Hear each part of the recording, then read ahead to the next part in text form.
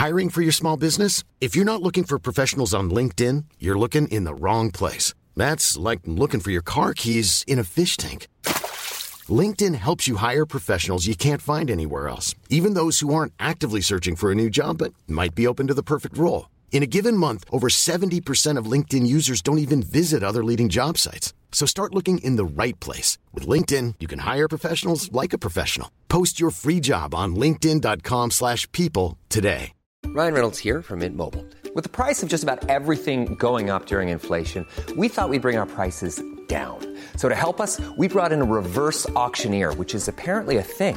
Mint Mobile Unlimited Premium Wireless. How to get 30, 30, bit to get 30, bit to get 20, 20, 20, bit to get 20, 20, bit to get 15, 15, 15, 15, just $15 a month? Sold! Give it a try at mintmobile.com/switch. $45 up front for 3 months plus taxes and fees. Promo rate for new customers for limited time. Unlimited more than 40 gigabytes per month. Slows full terms at mintmobile.com. Oi! The boys and girls on Footy Prime on occasion are known to use vulgarities and frankly appalling language, and sometimes the tales can get quite adult in nature. So keep the volume down if there are kiddies around, and thank you for listening. Oh, let's go! Booty, booty, it's time to get this party started. Booty, booty, it's time to get this party started. You know that we are the number one show. So grab your fucking mitts and now it's time to go. Cause it's the booty, booty, it's time to get this party started. It's the booty, booty, it's time to get this party started. With Danny, Jimmy, Gregor, Andy, Jimmy, JC. All we know and all we talk about is booty, booty. It's time to get this party started tonight. And we're recording. It was a great comparison Jimmy brought up about 5 minutes ago before we started recording.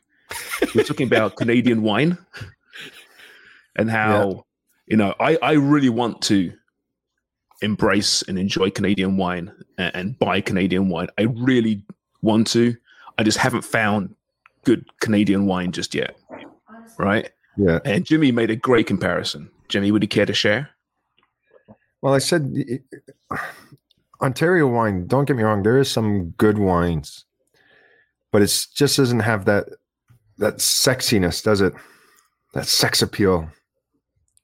Kind of like our Canadian coaches. There's some good coaches, but they just don't have that. That's probably bang on. Because there probably is good. There are good Canadian coaches out there. And like you said, there's probably good Canadian wine out there, Ontario wine specifically, right? Yeah. But it's a question of like, how do you polish the brand of Canadian wine and Canadian coaches? Yeah. How do you do that? Have that sexiness, does it? Does it take one great Ontario wine that wins all the awards to open the door to the market? I think that's the way it works, Sharm. Who's the Australian coach? You gotta find those good wines. Who's the Australian coach right now? Who's coaching in the Prem? Spurs? Yeah. He's great. So I remember when he got his position, they were hoping that, hey, this opens up not just for Australia, but opens up kind of the options for other nations' coaches to have opportunities on the highest level. Yeah, but there's great Aussie wine though already. Yeah, there is some really good Aussie wine. That's really true. It's my go-to, some of those wines. Yeah, there's good French wine, good Spanish wine. Yeah, I like Italian a good Spanish wine. Beautiful. Rioja. Yeah, I've been into the Rioja lately, and it's fantastic. If say Bobby Smirniotis wins another championship this year. I know for a fact that he was, I believe, second to John Herdman for the TFC job. It went down to the wire there. But say Bobby gets an opportunity in MLS at some point and starts winning, does that mean then that Ontario wine will improve and get more chance? You'd probably think so, wouldn't you? You would think so. You'd think so. There is a really nice wine that's out now, Honest Lot. I don't know if you guys have tried that wine. I haven't, but I will. Honest Lot. Honest Lot. Okay. No sugar. Ooh, it's good. Really? Oh, there we have it. So we're giving a shout out to Honest Lot. Is it organic? Be honest, Jimmy. You know your wine. You like wine. Be completely honest. I really, really like it. I really like it. It's Just for the smooth. record, this is It's not smooth a and it's sponsorship. smooth and full body. Just like you. Sponsorships and no sugar. Wow. Okay. Well, I'll try it. So the hangover isn't too bad. No, it's good. Yeah.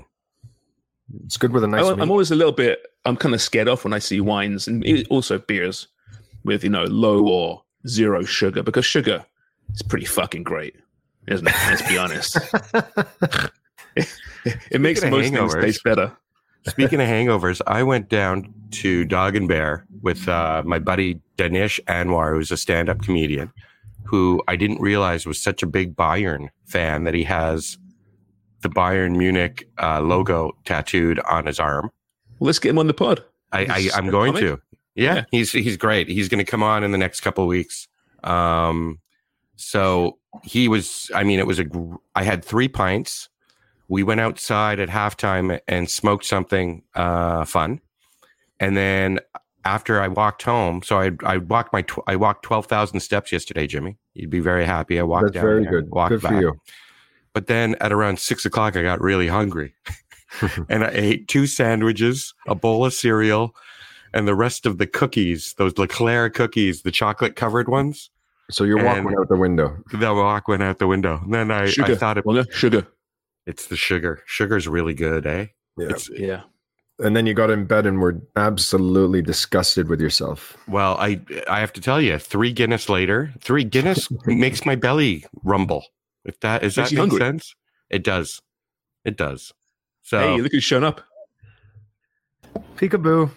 Craig Forrest in the house. Birthday boy. I think a song is in order. Birthday to you. Oh, that was yesterday. Sorry. Doesn't matter. Oh, we were supposed to do a podcast yesterday. That's what we were keeping it for. Happy birthday, pal. Thanks. Happy birthday. It's Mike's birthday today, too. My birthday was yesterday. So it's Craig's birthday. Oh, yeah. Hey, last time, well, it wasn't the last time, but we've regaled the story before on this show that the day after Craig's birthday is usually the fun day, just to see the remnants of what used to be Craig Forrest drag himself into work, make it to halftime, and then have to leave, have to excuse himself because he's such a wreck. The big 50, Craig. We've discussed that before, but that was a beaut. But yeah, happy birthday, mate. You do. I mean, we joke around, but you are in your mid-50s. You don't look it. You really don't. You might feel it, but you don't look it. You look really good. I don't know what your secret is, but it's probably no booze, right? It's probably a big part of it. It's face cream as well, isn't it? Do you use face cream? Illuminati face cream. No face cream. He's on the island. He uses whale sperm now.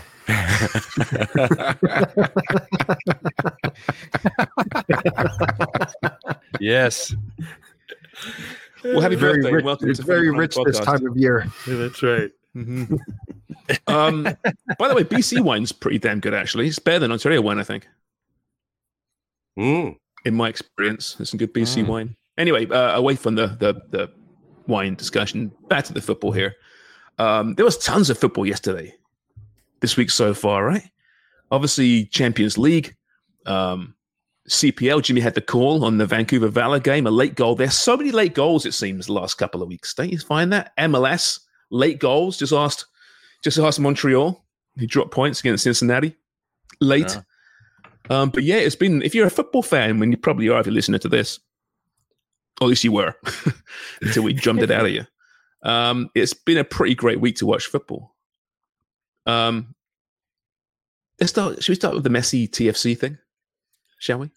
That was a so little Liam messy, Messi, wasn't it? TFC. He doesn't last the first half. He goes off with what they call muscle fatigue. What is that? He's just tired? No, old. Wait. Old? Is that what it is? Yeah. Yeah. All these poncy names and things. Oh, it's muscle fatigue. Like, what is it? Just say what it is. He's just old.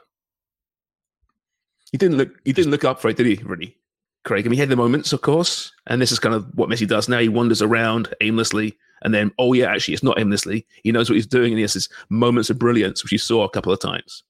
But he didn't seem really switched on, did he?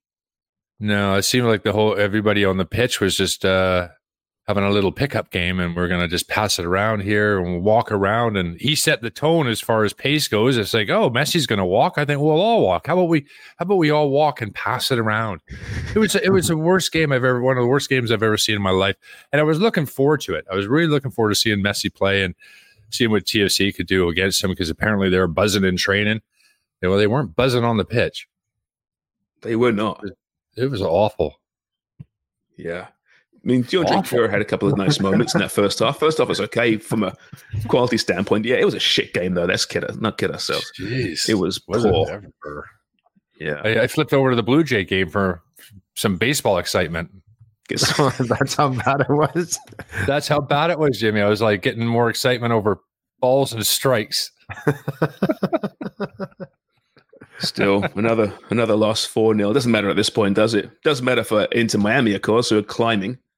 Even without Messi, they're scoring goals. Mm-hmm. That Robert Taylor's having some season, isn't he? Jesus, yeah. Off the bench, 2 goals yesterday. Yeah. Do you think any of the TFC players, I mean, this is the first time they played Miami and Messi, younger players in particular, I mean, Michael Bradley wouldn't, obviously, some of the veterans wouldn't, but I mean, Victor Vasquez knows Messi. Didn't last very long either.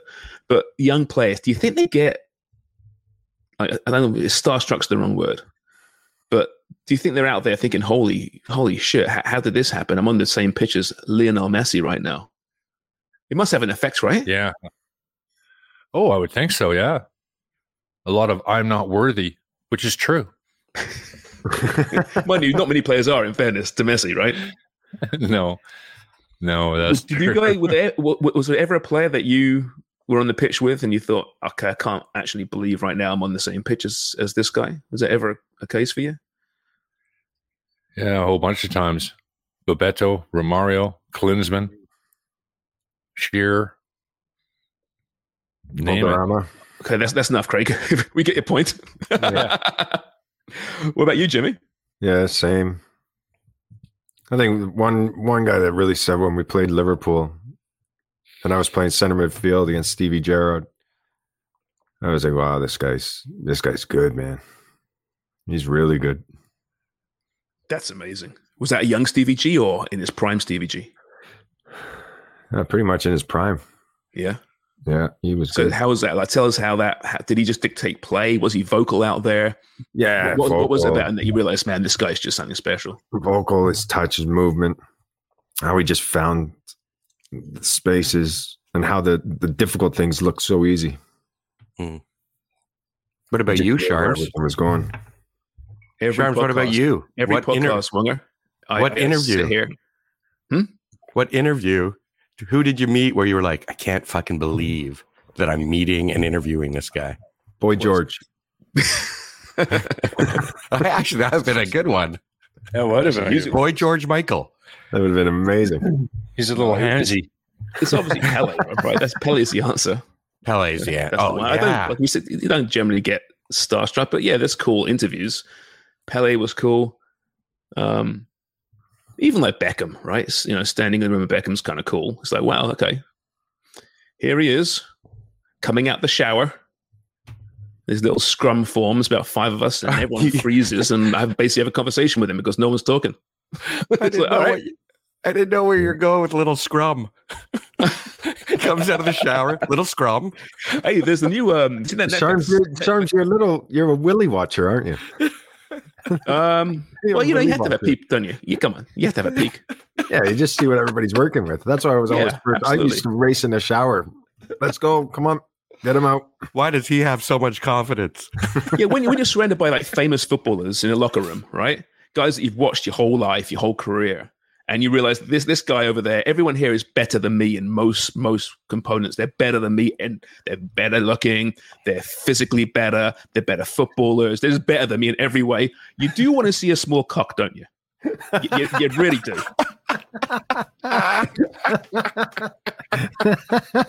just give us that. Yeah. Yeah. You know, so I can see this guy Deep play down, in you really do. next few years. Say, you know what? Yep, he's great at everything, but you know what? He ain't packing. And my cock's bigger. Yeah. Now, Yeah. of course, I haven't. Well, apparently I haven't discovered that yet. Beckham's okay in that department too. Yeah. Sharps goes into the interview with a semi-chub just to make him feel self better. Yeah, come on, don't you embarrass me today. Yeah. Don't you embarrass me today. I'm trying to get a full inch and a half here. A little fluffing action before we interview anyone. Exactly. You're rubbing up against the corner of the wall just to get a little bigger. No, but it must have been weird though, Jimmy, right? I mean, when you came to North America and the journalists are in the locker room, so different to England. Yeah. I know Jermaine Defoe's mentioned it before, but it is a bit odd, right? I mean, were you ever self-conscious? You weren't self-conscious, were you ever? No, never. Coming out in the never shower. I remember the first time at TFC, I came out and I had my shower getting dry, and then the door opens up and all these journalists come in, and I'm standing there buck naked. I just kept on drying myself. I didn't know what was going on. And that became the norm, them just coming in. There's loads of them too, wasn't there? Lots. And you're just doing the interview just in a towel or half naked. Yep, mainstream media too. It wasn't just the sports media would be in there. No, I never saw that in my life. Yeah, you actually liked it though, Jimmy, didn't you? You kind of like that sort of. Well, I didn't mind it because you just exhibitionist. You're standing there buck naked, and then you're looking at the guy doing the interview, and you could tell they want to look down, but they just have to look in your eyes. Yeah, exactly. And you just slowly, and as you're staring in their eyes, you just slowly wiggling your hips, going, "Go on, I dare you to have a look." Yeah, but Jimmy, that's when I would sneak a peek, though, right? When you say you're being interviewed by another journalist, yeah, right, and I know that you guys are locked eyes to eyes. That was my opportunity. That was when the Willy watching came out. Yeah, it's a little one. All right, there we go. Okay. They were weird times. I mean, we discussed, I think I mentioned before in the show, I'm sure I have the first Defoe press locker room conversation, right, after his first game. And he literally said to the media, "Well, are you looking at my Willy?" He actually said that to everyone because he couldn't believe it. He's getting toweled off, right? You know, he's just standing there and we're all gathered around him. And at that point, usually is when you interview the footballer, right? But he wasn't aware of this. So he's just there and he's just got this really kind of awkward look on his face. He's getting really and he's getting taken forever. Then he kind of turns around and looks at it and goes, you looking at my Willy? And I was. I'm not sure about other people. But he didn't realize. I don't think anyone had warned him about this. So no, we didn't. Any new players that came in, especially from Europe, we never told them. Okay, give so me then when they came in, they were like, "What's happening? What's going on here?" What's the difference between how are they interviewed in England and in Europe? What's the difference? Well, when you leave the dressing room or you go in the car park, most of them try to get you there. So they don't have access to your locker room at all, like to the training room? No. Oh. No, the locker room is very much seen as the private area, what do you call it? The players' domain. That's private. It's important. Right. Players' lounge is important. Right? Well, it is kind of the dressing room. It's kind of what it should be. I agree. But I would say that going back 80s, early 90s, start of the Premier League, there was no press conferences. So you ended up with the parking lot press like Jimmy was talking about. Like that happened all the time. The trouble is nobody was around and they could just basically say whatever they want. No, this player said this, well, how would you know? You're standing in a parking lot and they were usually after some kind of mud. They didn't want to talk about football because they're mostly tabloids, Sun, Mirror, Express, these types of newspapers that are after scandals and things like that. I'll say this. I think that's a problem, though, because there's such limited access to players over there is why the media try and dig and try and find stories about these people, right? Outside the training ground. Whereas over here, there's such great access. And there was even more so back in year one of TFC. So you get to hang with the players in the locker room a little bit, one-on-ones, or on the training pitch post-match. And you get to know them a little bit, right? And it really helps. Like I got to know Jimmy a little bit, not too much, but Deech and Robbo I got to know quite well, and it just made it a little bit easier in that regard. So I don't know what the right way to do it is, but I don't think locker rooms. I personally think they should be something about standing with men. Something about standing with naked men that you kind of become friends or not. Or not. Yeah. Well, it's just all on the table then. Yeah. Everything's on the table. Nothing to hide. Nothing to hide. No, exactly. They should make the journalists strip down too. And then it's like, here we go. What, the journalists just coming in their towels? Yeah, but even playing field. I don't know. Seeing some of those journalists, maybe not. Maybe that wouldn't be a good idea. Find some pack of cigarettes in the folds of their skin. Jesus.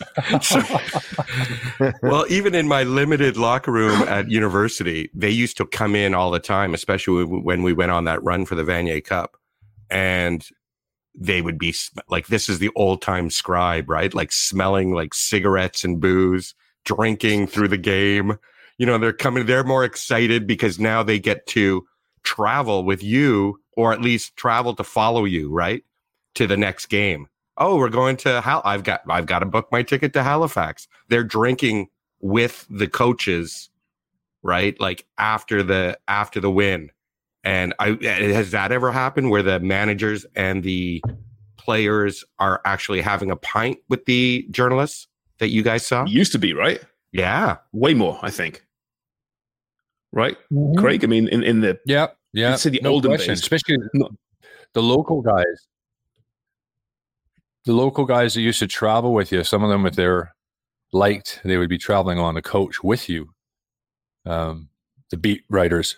You got pretty close to those guys. I remember David Allard at Ipswich was one guy. Always traveled with the team. So, yeah, you got to know them. Become friends with them. Yeah.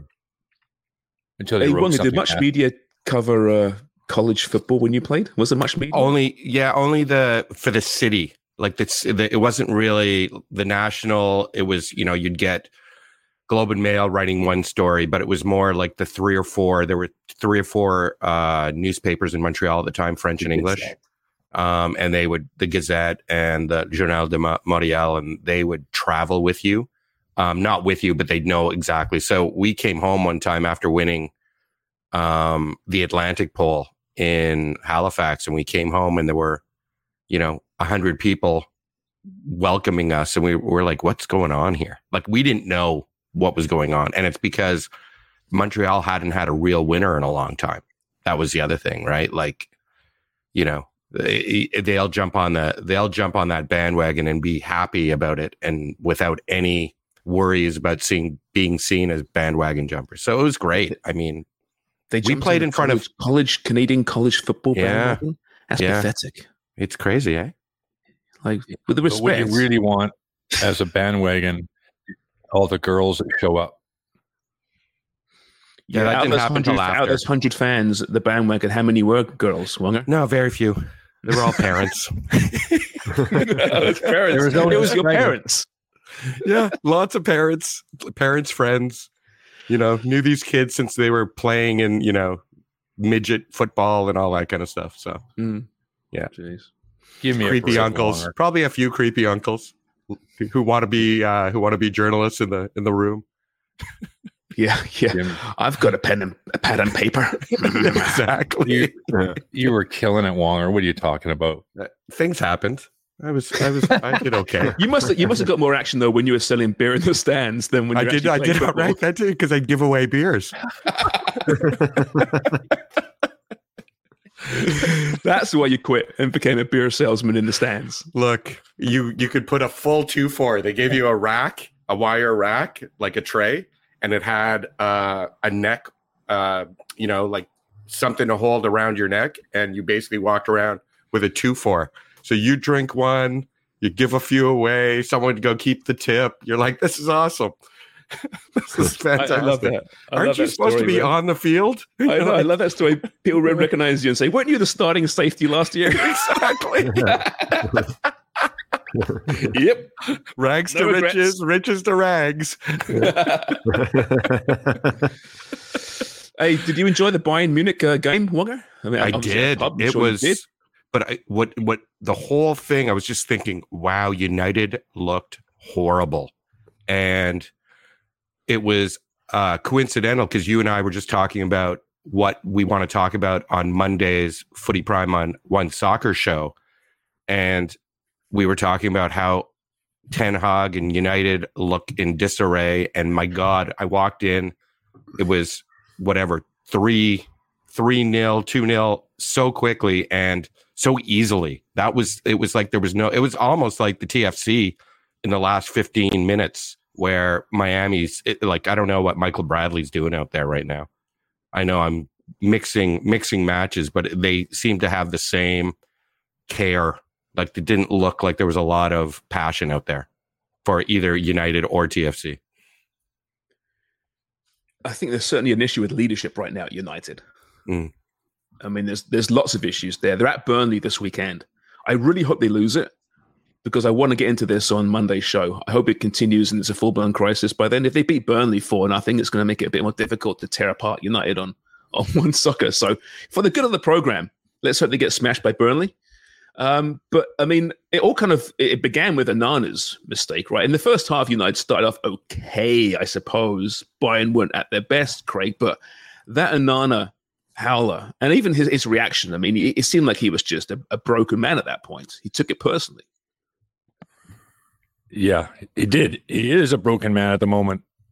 I've never seen quite a start to a career like that, especially after the big talk about needing to bring somebody in there with their ability with the ball at their feet and get rid of De Gea, who certainly wasn't the problem, in my opinion. And this guy's having all sorts of trouble. So just basic shots. I mean, that first one he let in it's really quite basic. I don't think I've seen a mistake from a CPL goalkeeper like that this year, to be honest. Do you think if he stayed on his feet, he can just controlled it? Yeah. He could. I tell you what, if you said just save the ball, but you can't use your hands, I bet he would have saved it. Yeah. But, you know, Snacks, we talked yesterday about it, and you made a great point where you said, you know, now he's at a monster club and just under the microscope, and everything that he does is getting critiqued. And it just seems like he's not able to handle it at the moment.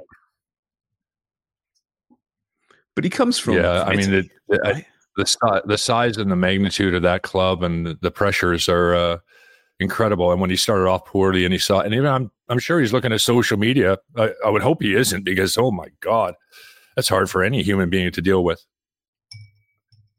Some good banter on social media. It's some funny stuff, but all at the cost of Onana, which is unfortunate. Hopefully he can turn it around, but there will come a point when they're going to have to pull him just for his own good. Is there a point, Craig, as a goalkeeper, when you have a howler, I mean, do you know the minute that ball struck that something's wrong, something's up here, like you're tight or something? Or is it just that split second before it actually gets to you? How does it feel? Well, I think for him is that he's worried about everything coming his way at the moment. So as the ball is approaching, it should be second nature. You shouldn't even be thinking about it. You're in the position, a shot, I'm going to save it. This is what you do all the time in training. You do it a million times. You don't even think about it, but he's thinking about it. He's thinking about mistakes and doing the right thing or the wrong thing as the ball is approaching. I know he is. It's already in his mind before that ball even got to him that he's not seeing it and he's not confident that he's going to stop it or even hold on to it, you know. So in his mind, as the player's coming across and he's moving a little bit with it, is he thinking, please don't let him shoot. Please don't let him shoot. Yeah, a little bit, for sure. Were you one, Craig, when you played, were you one to in the pre-match to visualize situations?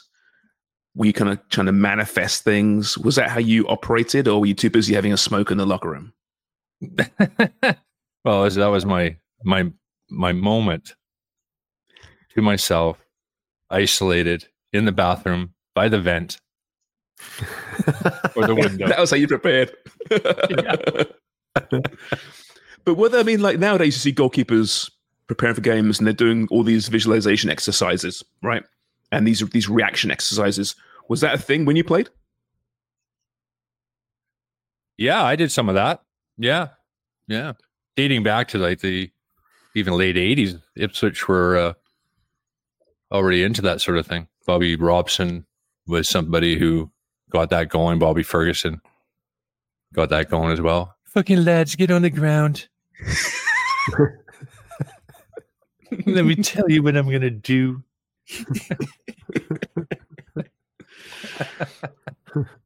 Jimmy, would you visualize before matches? How did you prepare?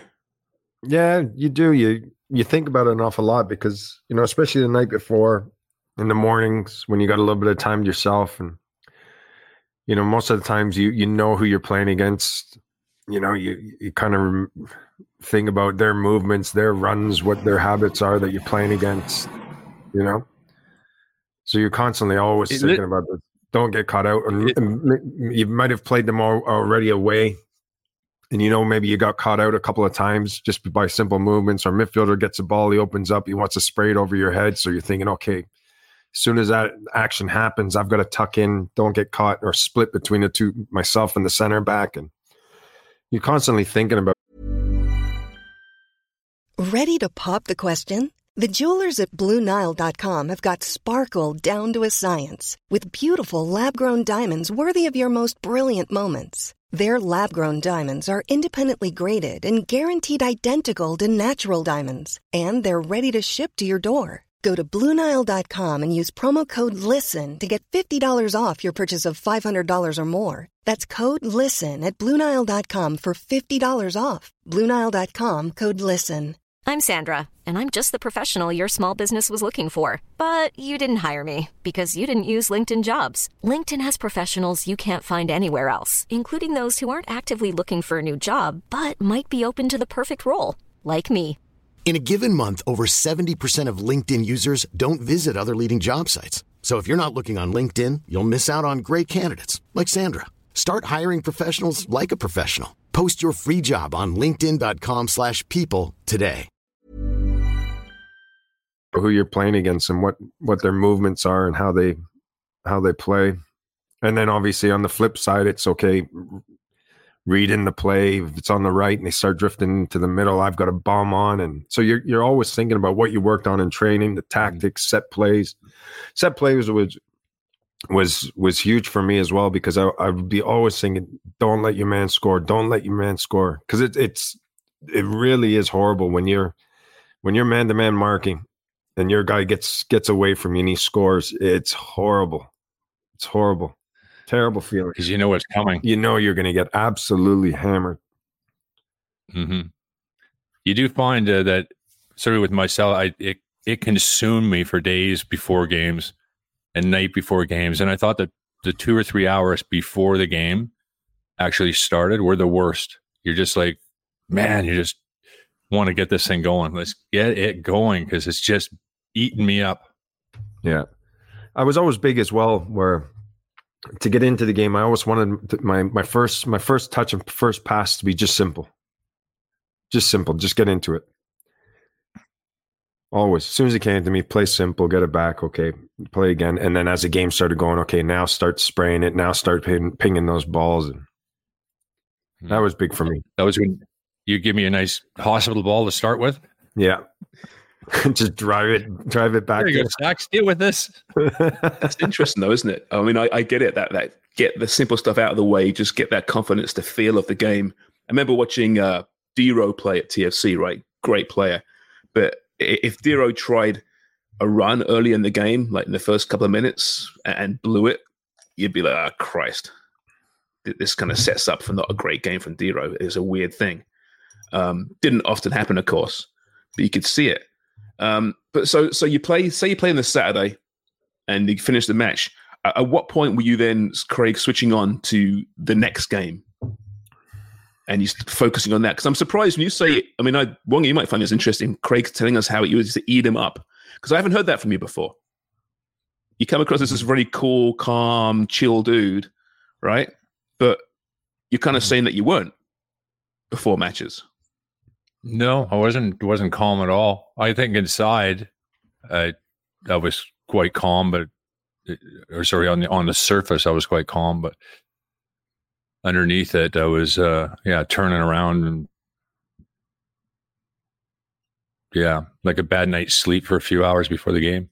Did you ever have one of those? Remember Patrick Roy? And I think we've used this before, but remember he had that last game in Montreal I forget, 6 goals on him, I think. And then he just got pulled, walked over to the owner and said, "This is my last game."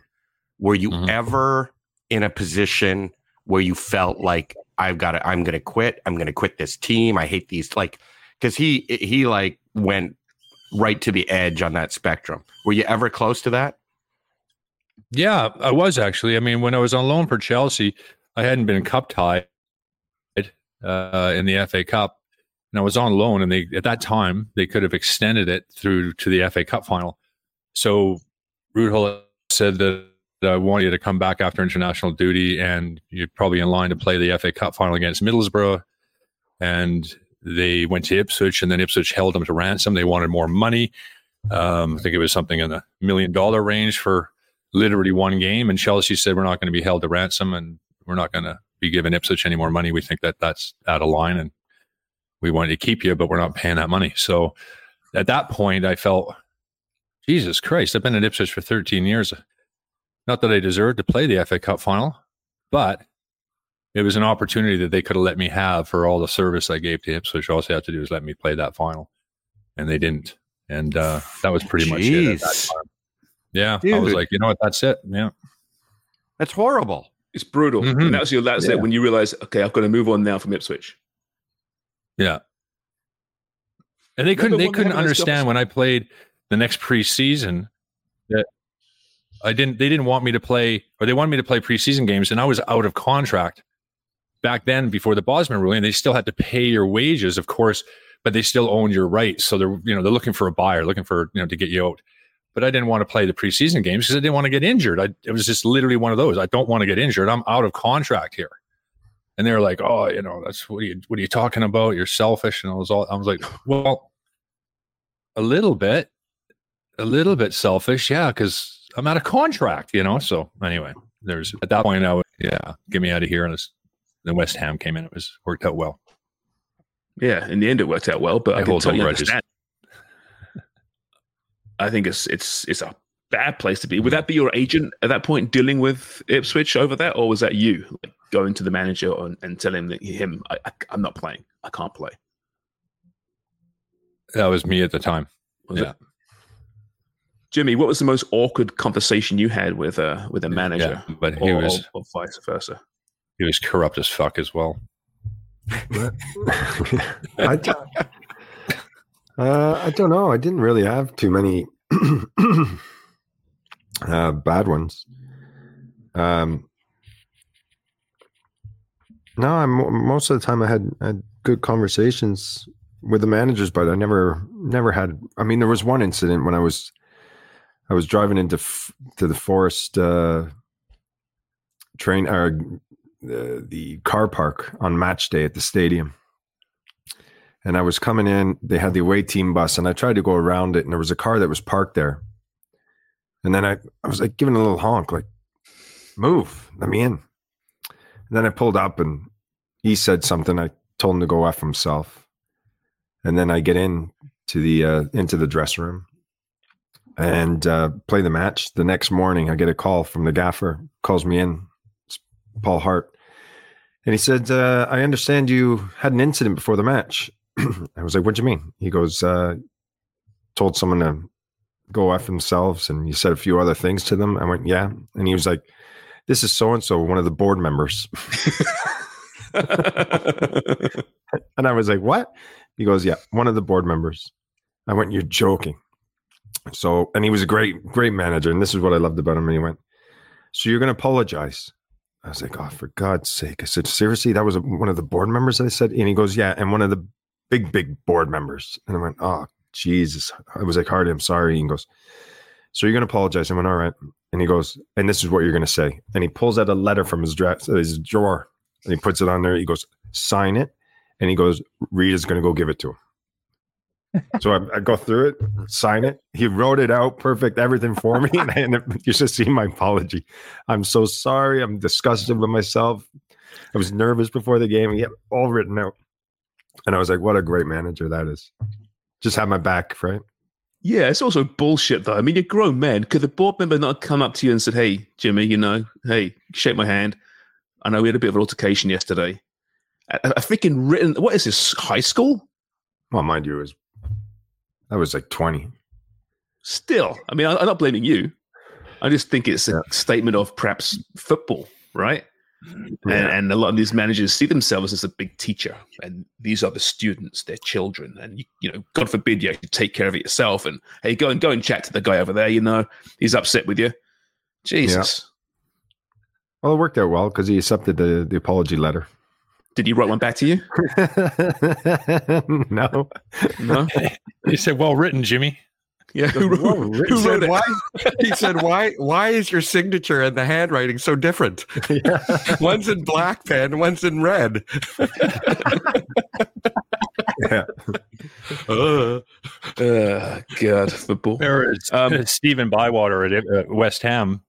Speaking of parking spots, remember he was at Derby County, and he had a little bit of an altercation with Nigel Clough, you know, Brian Clough's son, manager at Derby, and he was so pissed off at Nigel Clough that the next day he pulled in and he parked in Nigel Clough's, the manager's, parking spot just to piss him off. And he goes inside, and the lads are saying, he's saying, "Yeah, I parked in his spot." When he pulls into the ground, he's going to be pissed off. They're like, "Yeah, he's going to be pissed off. Are you sure, Stevie? Like, are you sure what you're doing here?" He's like, "Yeah, fuck." So anyway, Nigel Clough pulls into the parking lot, and they're all looking out the small window of the dressing room. He's got his car keys. And Nigel Clough's like, "Who the fuck is this parked in my spot?" So he can't park in his own parking spot, parks in another one. As he's walking by the car, Stevie's in the dressing room with his car keys. He hits the boot button, beep, and the trunk opens up, and all these helium balloons come up and go up into the sky. That's amazing. This is also when everyone needed a camera back then, a camera phone, right? Oof, can you imagine though? Oh, there's certain things like we're so lucky not to have camera phones back in the day, especially I'm sure us. But at the same time, it would have been brilliant to see these things because the things we got away with, it was spectacular. Yeah. Mm-hmm. In the good old days, eh? The good old days.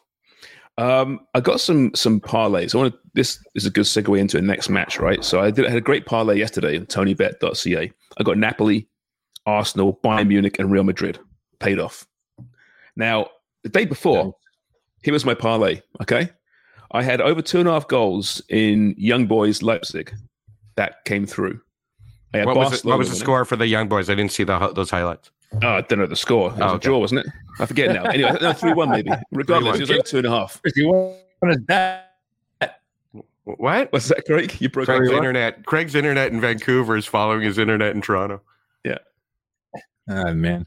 I said, who cares? You won your exactly, bet. Right? All right. So 2.5 goals there. I had Barcelona winning. So, yes. I had PSG winning. Yep. I had Atletico Madrid winning against Lazio. And it's 1-0. Oh. Yeah. 1-0 Atletico, 95th minute. And Lazio equalized through their goalkeeper. I couldn't friggin' believe it. That is a bad way to lose a bet.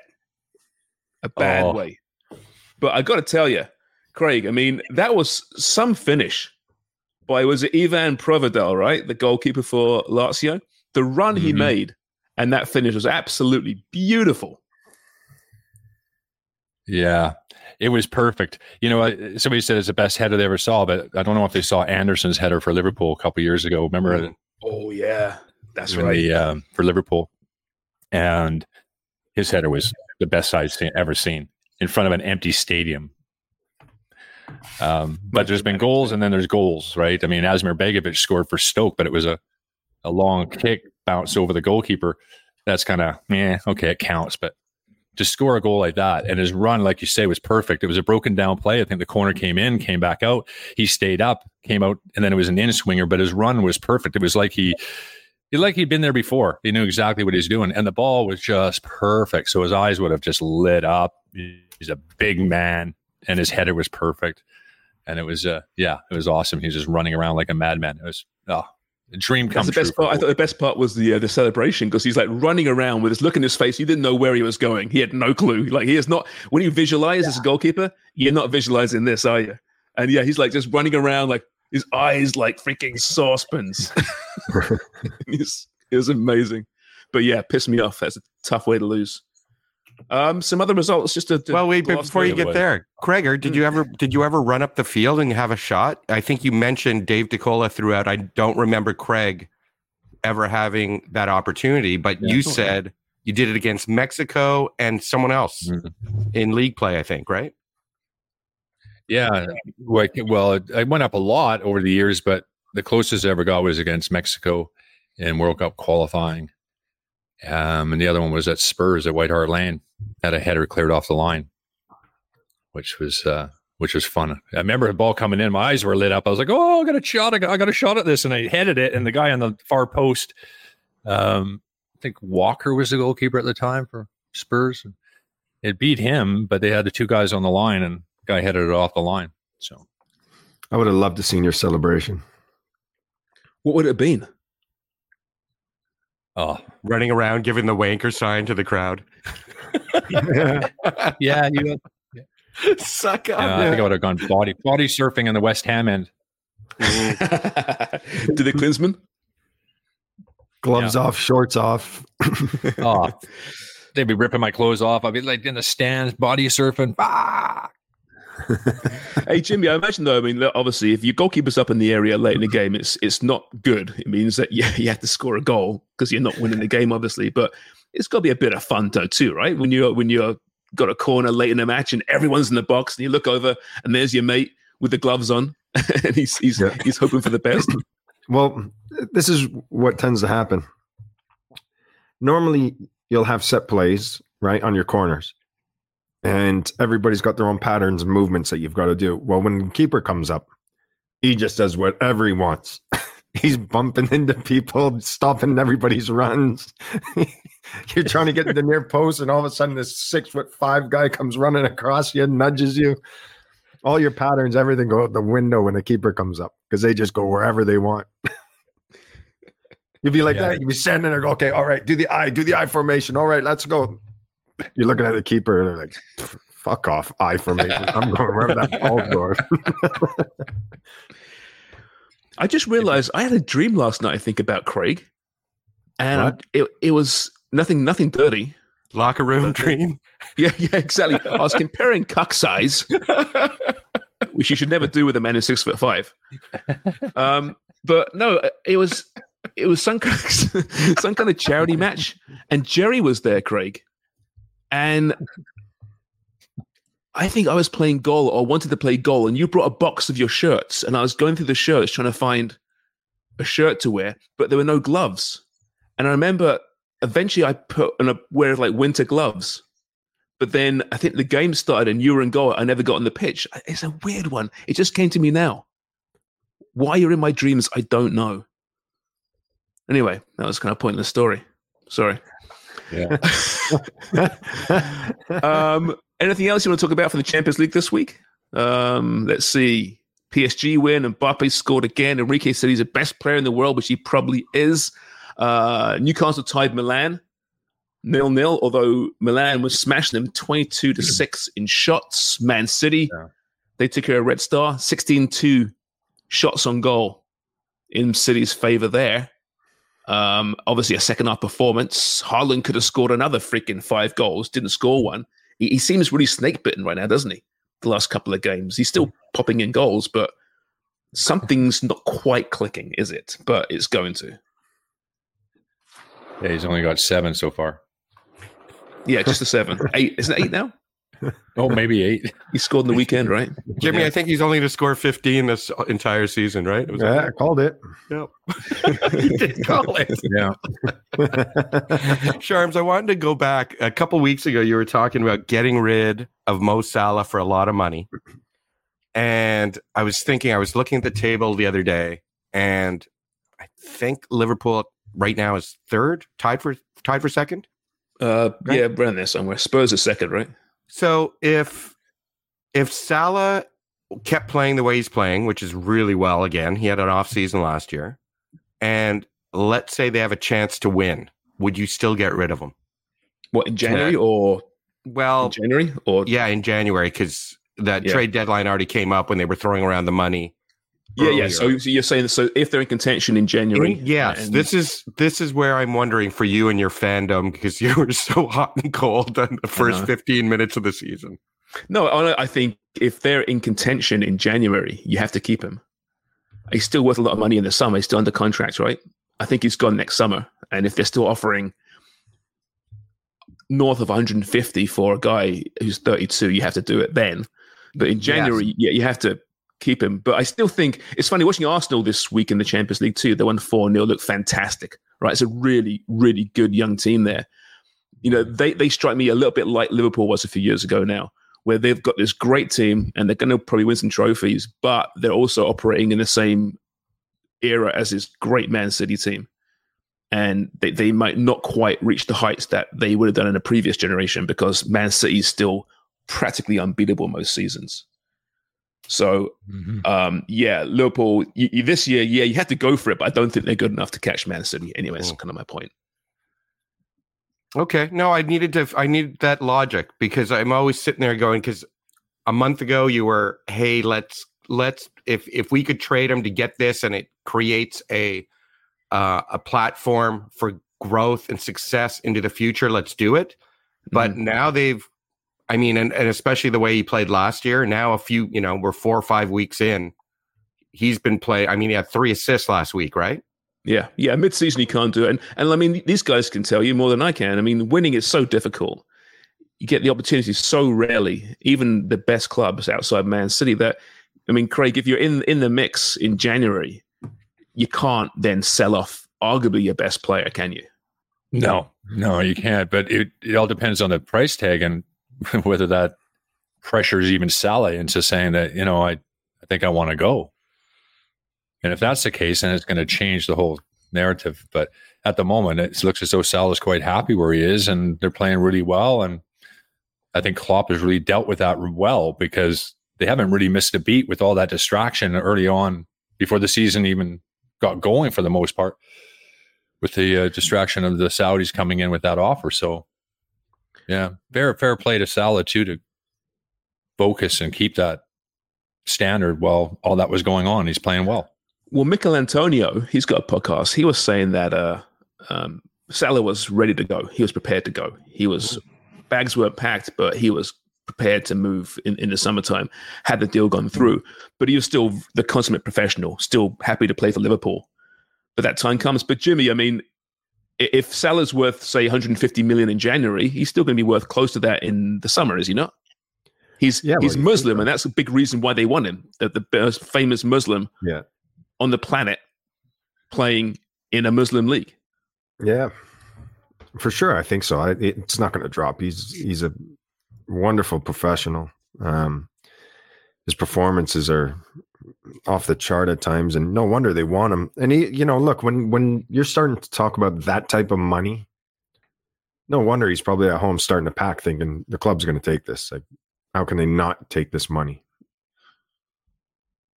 Right? Because we would all do the same. If soon 150, 200 million, you're thinking, all right, we're out. They're taking this. At 32, 33. At 32, 33. Yeah. Wouldn't you be thinking, I'm sold here, I'm out? I think it works for everyone at that point, does it not? Yeah. Works for the club because you can reinvest that money in a team that's got to start rebuilding. They have started rebuilding, but they've got to continue that this next summer. It's a really important summer.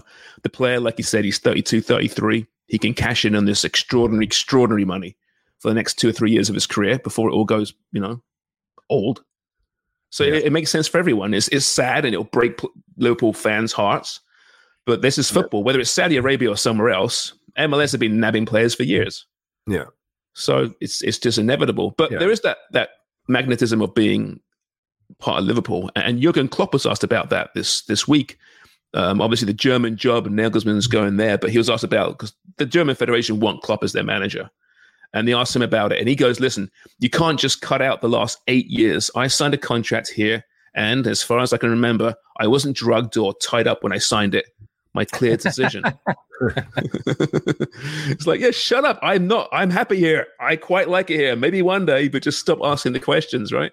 I'd want to go for a beer with Klopp. He's one of those guys, we always play the who'd you go for dinner with, who'd you have a beer with, all that kind of stuff. He's one of those guys that I could, you He'd tell great stories, let you tell your story. He seems to be a good listener and a good manager of people.